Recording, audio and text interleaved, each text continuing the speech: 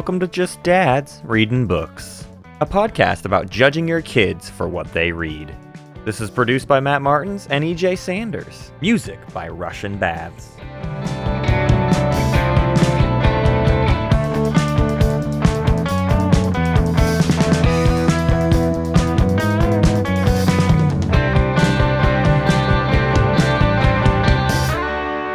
Hello, little child, and welcome to Just Dads Reading Books. I'm here with my friend EJ. And I'm here with my friend Matt and Matt's skull. My skull is here. EJ's skull is here. Our best friends and our friends' skulls and our skulls' friends are all here in the room. I'm so excited today. You know what? This is kind of a new territory for us. We are talking about a new release today, like a brand new book, a fresh, hot off the presses. We are proponents of Jon Klassen here on this podcast, and we saw upcoming was a new release from Jon Klassen, and we said, hey, I gotta get that. And then I was on a trip not too long ago and happened upon a bookstore, and I just saw it on the shelf, and I was like, oh yeah, this is that Jon Klassen book I wanted. I'm going to grab it right now. And it was like 4 days after it had come out. So we have picked up The Skull by Jon Klassen, famed artist of the Hat series and the Shapes series. We did an episode about all of his stuff. And we really like him already. We went into this going, yeah, we're going to like this book.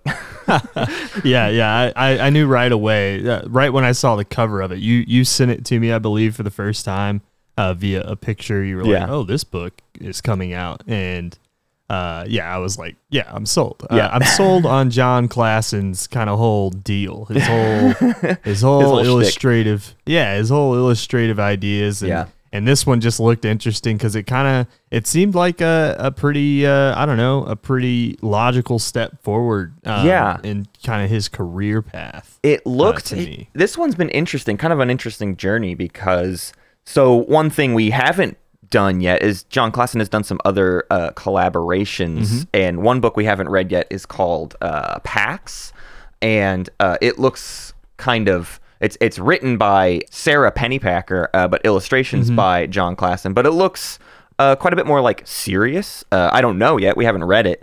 But it's just interesting because, Jon Klassen's style is something we so absolutely put as like this humorous thing. I mean, it's got like, he's got really like dark tones, right?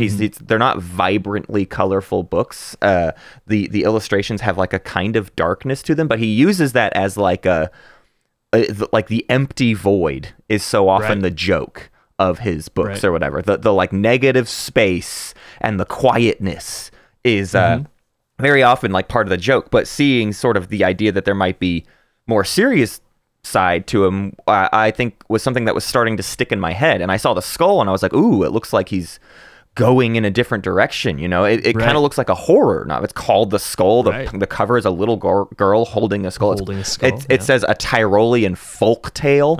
Okay. Oh, we're doing like some old, old folk tale sort of thing. So I really went into this with a mindset of like, oh, we're going to get like serious Jon Klassen here for a minute. And it's also, the book is on the thicker side, which so was Rock from the Sky. Rock from the Sky was like a big, full picture book, like in its size, but it was also very thick. But of course, in reading that, we know you burn through. I mean, it's just that we're using many, many pages to tell the story, but you still read it in all of 10 minutes or whatever.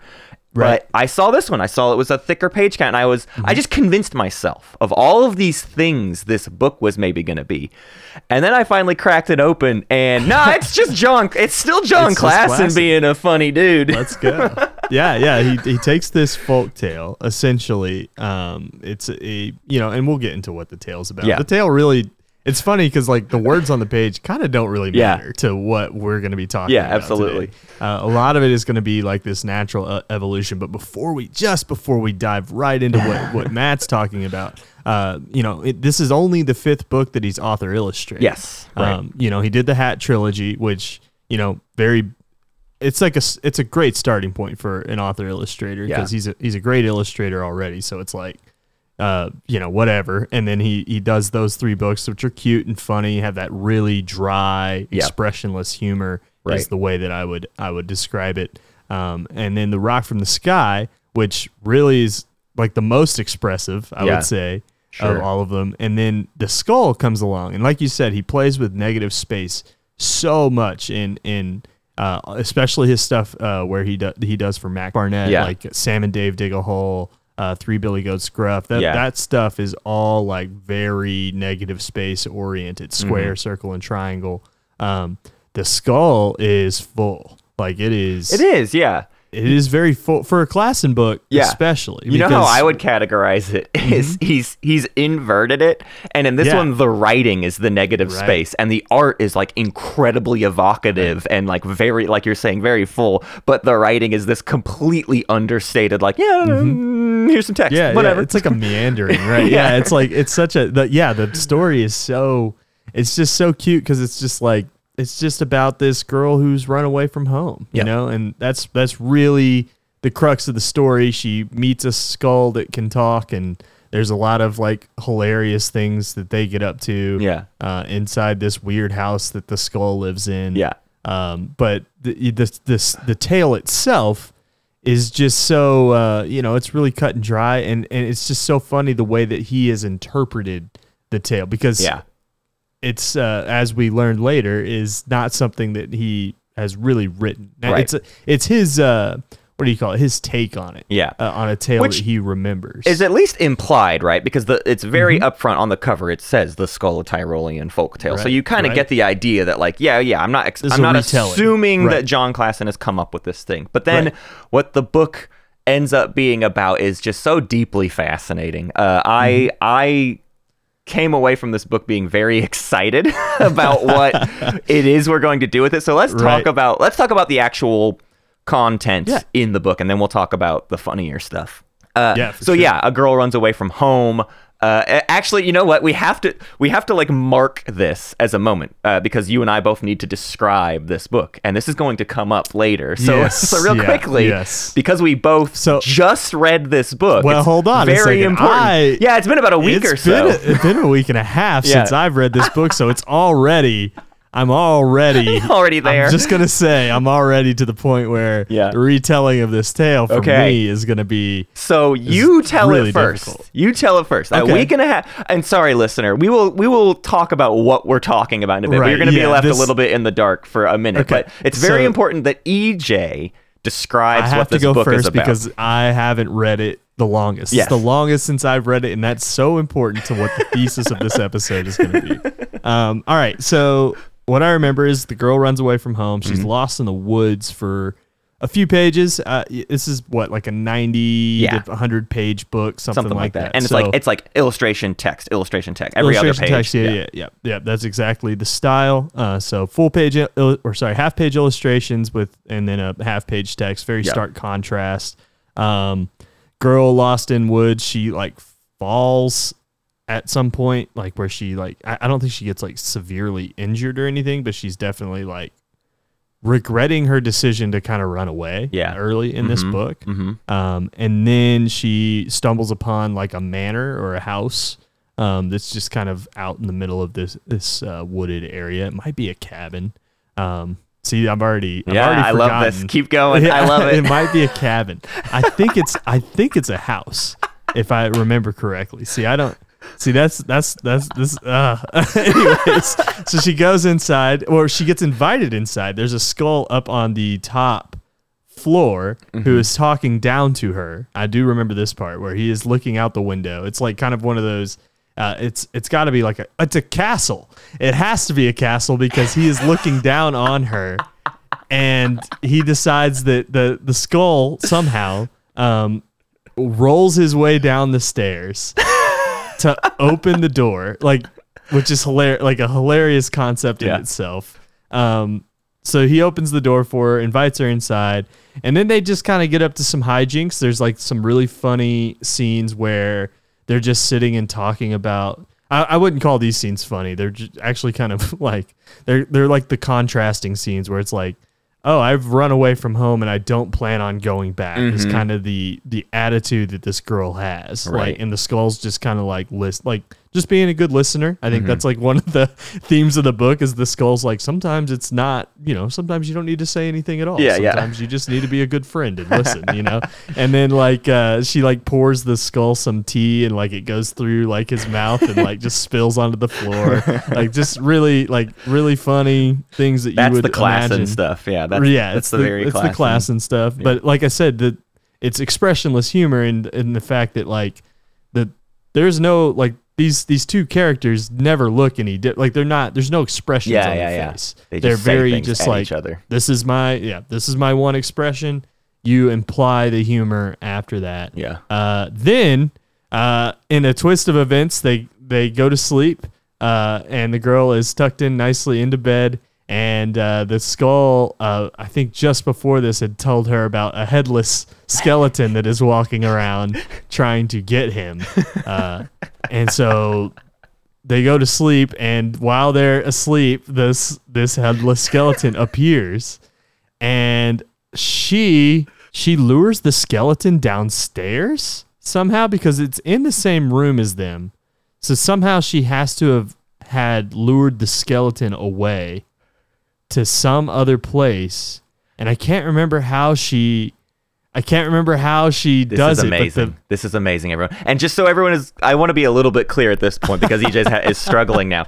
EJ is barred from being like, I don't get to tell EJ what happened in this book. This is part of the puzzle of this book. Is EJ's memory is a critical aspect of what this episode is about. It's so messed up because it's going to be so good. It's going to be so good.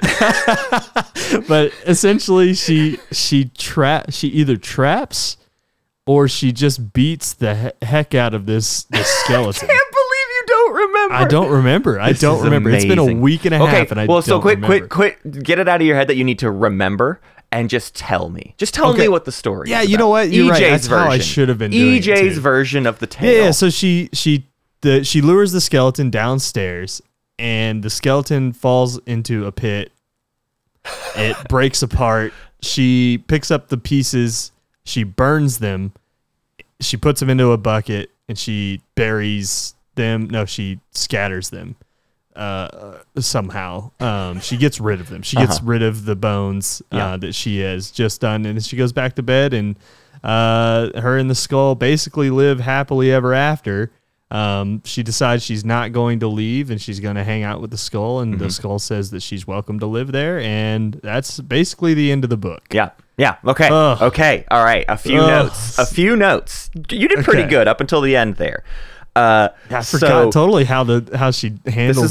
This is such a fun game. So listeners, the point of this book, and I'll relay my story right after this, but I think it's now time I feel like you've been in the dark for long enough. This book ends with a big author's note from John Klassen, and John Klassen's author's note is, I was touring around or whatever, and I found myself in a library in Alaska, and I found this cool little folktale book, and I was just sort of skimming through it, and I saw a story called The Skull, and I was like, oh, I want to check out what this is. And I read it, and I liked it, and I put it back on the shelf, and I left, and then I found myself thinking about it. I found myself thinking about it every once in a while. And then like a year later, I was like, I want to find that story again. I'm kind of obsessed with that story about the skull.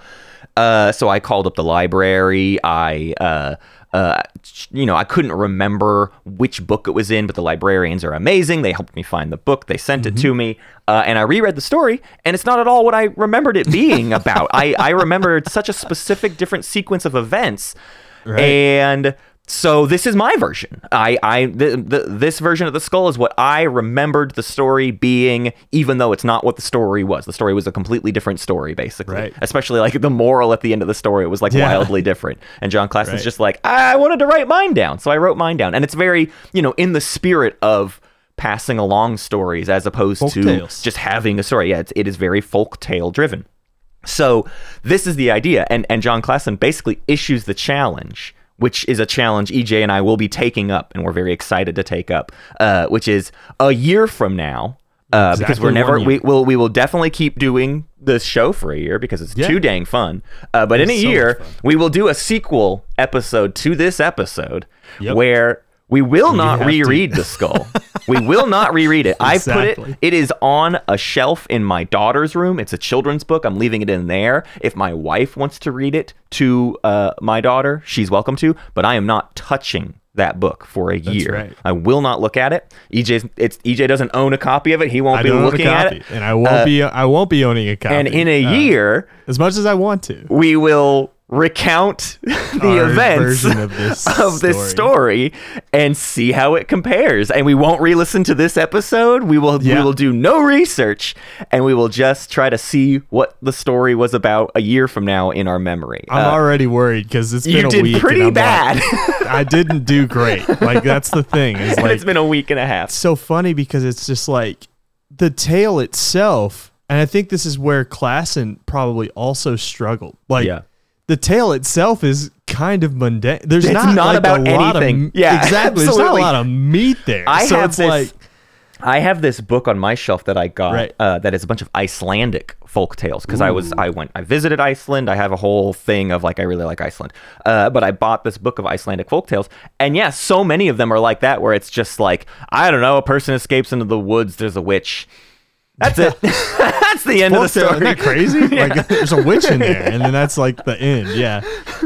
Not meant to tell really any like morals. Just like, I don't know. I just thought of this story. Don't go in the woods, kids, or something. It's I don't know. It's like how folk tales always end. It's like there's not really something that happens. There's something that happens. Yeah. And then like it has happened. Right. And then like you infer what happens later. And especially from the standpoint of maybe the original telling of a story did have some moral, but as more and more people tell the story, they took what they took from it. They took their morals from it, and eventually it just becomes this broken piece of whatever it was. It's like a Purple Wombat story, right? or like something like that, right? Like a Shaggy Dog story. Yeah, absolutely. It's like the moral at the end really doesn't have anything to do with the journey, right? In a lot of ways. Yeah. I don't know. All right, man. I want to hear now because you read. I read it yesterday. You read it last night. Yeah, so it's fresh. Now you're on not the looking brain. at it either. I'm not looking at it. I will not look at it. So I'm also doing this from memory. And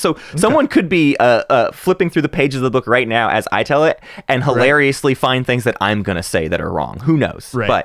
But you are right. Girl is running away from home. Yep. She runs and runs and runs and runs, and it's basically like she just keeps running. She wears herself out. She falls down. She's crying in the woods. She finally collects herself. She gets up. She sees that the forest just ends. There's a clearing in the forest, and this massive house is there. It's not a cabin. It's just a big manor. It wasn't a castle. It kind of has castle-y vibes, but it's just a very, very big house in the middle of the woods. And she goes up to it, and you're right, there's like a skull looking down on her from kind of like a window area. A perch. And he's shouting down, like, if she can come in. They make like a deal together that she'll carry him around because he's tired of rolling around everywhere. That's so funny. It's really good. A lot of understated dialogue. The way they talk to each other is just like very like, will you do this? Yes, I will do this. Okay, then let's do this. All right, we'll go inside now. Very Cowboy and Octopus. Absolutely, yeah. That's a great comparison. So they go inside, and the skull starts showing her around the house. He's showing her the fireplace room, the ballroom. He takes her up to a parapet and looks out and sees that it's a very long drop from this high up part that they go to see outside. And that's the critical part you forgot. Yeah. So they spend the day together. They're going to go to bed, and the skull then, like you did remember correctly, he warns her, hey, every single night in the middle of the night, this headless skeleton. Every single night, this headless skeleton tries to find me, and she's like, has he ever caught you? And he's like, no, the skull or the skeleton's never caught me, and I don't want him to. It's really scary. And so they're sleeping together, and in the middle of the night, the skeleton Kramers into the room, like busts in. And that is the way I would describe it too. Very similar to the hat stories, where it's just like, I want that hat, give me that. The skull busts in and is like, I want that, give me that skull right now. And that's right. He goes, I want that skull. Yeah, it's like in all caps, very John Klassen. I want that skull. I want that skull. Give me that skull. Give me that skull. It's crazy. He's trying to grab it from her. She's holding tight. She manages to wrestle it away from the skull. And as John Klassen will point out, this is where their stories even differ, which is hilarious because this is about where your story differed from John Klassen's story. Right. But apparently in the original story, she just holds close to the skull all night, and eventually morning comes and she keeps it away from the skeleton or whatever. But in John Klassen's telling of the story, she is able to wrest it away from the skeleton. She runs out of the room. She runs up to the parapet. The skeleton is chasing her. She dodges behind the skeleton and shoves the skeleton off the side of the very, very big house. It falls. It crashes everywhere. She puts the skull back to bed. She says, I'm going to go take care of something. She goes outside. She finds all of the bones of the skeleton, and one by one, she smashes them on the rocks into dust. She puts them in a bowl. She grinds them down even more. She lights them on fire so they turn to ash. She puts the ash in a bucket. She goes back inside. One of the rooms I didn't mention that they visited is a room with just a bottomless pit. That's right. There's just a bottomless pit in this manor. She drops the ashes of the skeleton into the bottomless pit. She goes upstairs, and the skull is like, I hope that the skeleton won't ever come back. And she goes, it won't. It won't. It won't. And the two basically live happily ever after. She asks if she can stay there. The skull says absolutely. And they live in this manor together. And that's kind of how the book ends. Even though the actual story from the apparent original folktale is not how. There was no pushing it off the cliff. There was none of that stuff. But that's how John Klassen. It like transforms into like a lady or something. Yeah, that's right. There's like a mystical lady who then blesses her and fills the house with friends and all of that. You're right. Yeah. So anyways, there's our two retellings of this story, and in 1 year we will be tasked with doing the same. I think because we can't. Either you and I will have to just work together to tell the story together, or I'm thinking we make two separate recordings away from each other. We recount our stories just completely separately. Then we air the recordings for each other and then try to put the puzzle pieces together, right? So I tell the story myself without you knowing anything. You tell the story yourself without me knowing anything. And then together we listen to each other's stories and go, okay, what actually was it? And we see if we can come up with what the story is about. And then only after that can we look at the book and see what the book was actually about in 1 year. We'll see what it's about. And I'm so excited. It's what a weird bit for a podcast episode where it's like, there's not much else to do in this episode because we have to see where we get a year from now. Right. Yeah. And we're like setting you up for like, oh, you got to listen to this podcast for another year just so you can hear the skull episode again. Like that's the wild thing that we're doing right now. But I will say, I'm not like right now. I feel pretty confident that I can give the same recount that I gave today. You think so? I know I'm going to forget stuff. My favorite thing here, let's talk about some aspects of the book that I think lean so well into this concept. Every chapter has like three titles essentially, and I don't remember what the titles are of any of them. The skull, the house, the woods. Right. It's sort of just a list of the events that are going to take place in each chapter. But that's so interesting because he's putting little breadcrumbs in your brain for you to maybe remember, or especially, I mean, it would be interesting to do like only I had to remember the chapter titles. I know. Well, if you could open up the book and not read any pages and just look at each chapter title and be like, okay, can I remember what this chapter is about? And then flip to the start of the next chapter and be like, can I remember what this? There's so much you could play with this book to try to remember things about it. I find that so fascinating. But even just as a children's book too, I was trying to read it with Molly. Now, it's hilarious because she really loves scary stuff right now. She's just very, very, so I thought she would be like super into this, and she kind of was.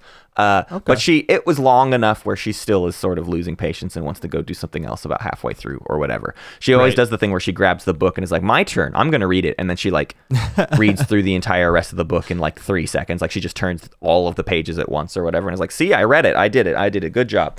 But I did like it as a little weird story to read to kids. Like, I think it's fun to read. I was sitting on the couch like laughing when the skeleton busts in the room. It is the funniest moment of maybe any of John Klassen's books, especially because like we said, this is where that negative storytelling comes in. There's not that like in The Rock That Fell from the Sky, there's huge pages where it's just like a little turtle in the corner and like the landscape line, the horizon line is like at the very bottom, and then it's just all sky above them, and then like a massive rock falls book's into so good. It's so cool, but it's using using visual negative space. Right. And this book isn't, but like the first, I'm not kidding, it was like 60 pages before like anything big happens, before there's a joke, right? The skeleton shows up around page 60 as I remember. And it's the first time you are invited to laugh. Besides little, like you can kind of laugh. The bottomless pit joke. The bottomless pit is funny. The like the way they talk to each other is like chuckles. You know what I mean? It's just that's like very sort of dry. And then the freaking skeleton busts in the room, and it is so funny. It's like a Chris Farley level of comedic, absolutely value. It's so the physical comedy in this.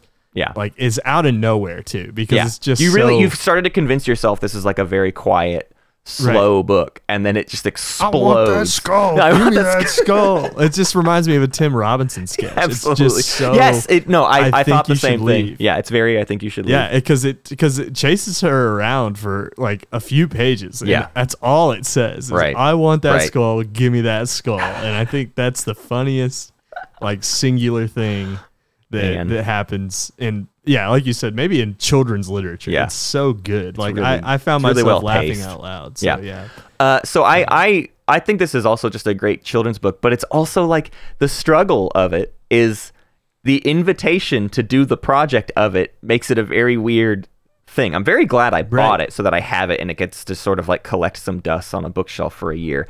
But like, also, as a children's book, I want to read it every day, and at that point, it's like the inverse of children's literature which is that like, I read the same 4 books to Molly every single night, and I could read most of her books to you from memory, almost word for word, because she just wants to read them every single night, and it's fascinating that this is like the complete opposite of that. It's like have it from memory, but like only after you read it one time and see how your memory does at retelling it. Like now it's a challenge to me to like recite Molly's other children's books to her without opening the book at all and see how I do, or whatever.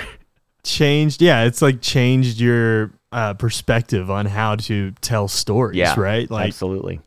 I think we do this a lot in our everyday lives too, right? Like one of the things I've picked up recently is I've started doing like comedy a little bit. Yeah. And it's one of the things you do in comedy, right? Is sometimes you just say stuff that's not necessarily true or false, it's ambiguous as to what it is, but you change the story because it's funny, right? Or in comedy's case, it's because it's funny. Right. But in a lot of other aspects of your life as well, you might embellish just because, it would be a better story that way. It keeps people engaged a little bit better. And I think that's kind of the decision making John Klassen makes throughout this little folk tale. Right. I like making that whole last scene, which I'm certain in the original folk tale, there's no shot that the skeleton is that funny. Right. Like, exactly. It's not a funny story in the original, but John Klassen's version is a very funny story. It's got to be because it's John Klassen telling it. Right. Exactly. So like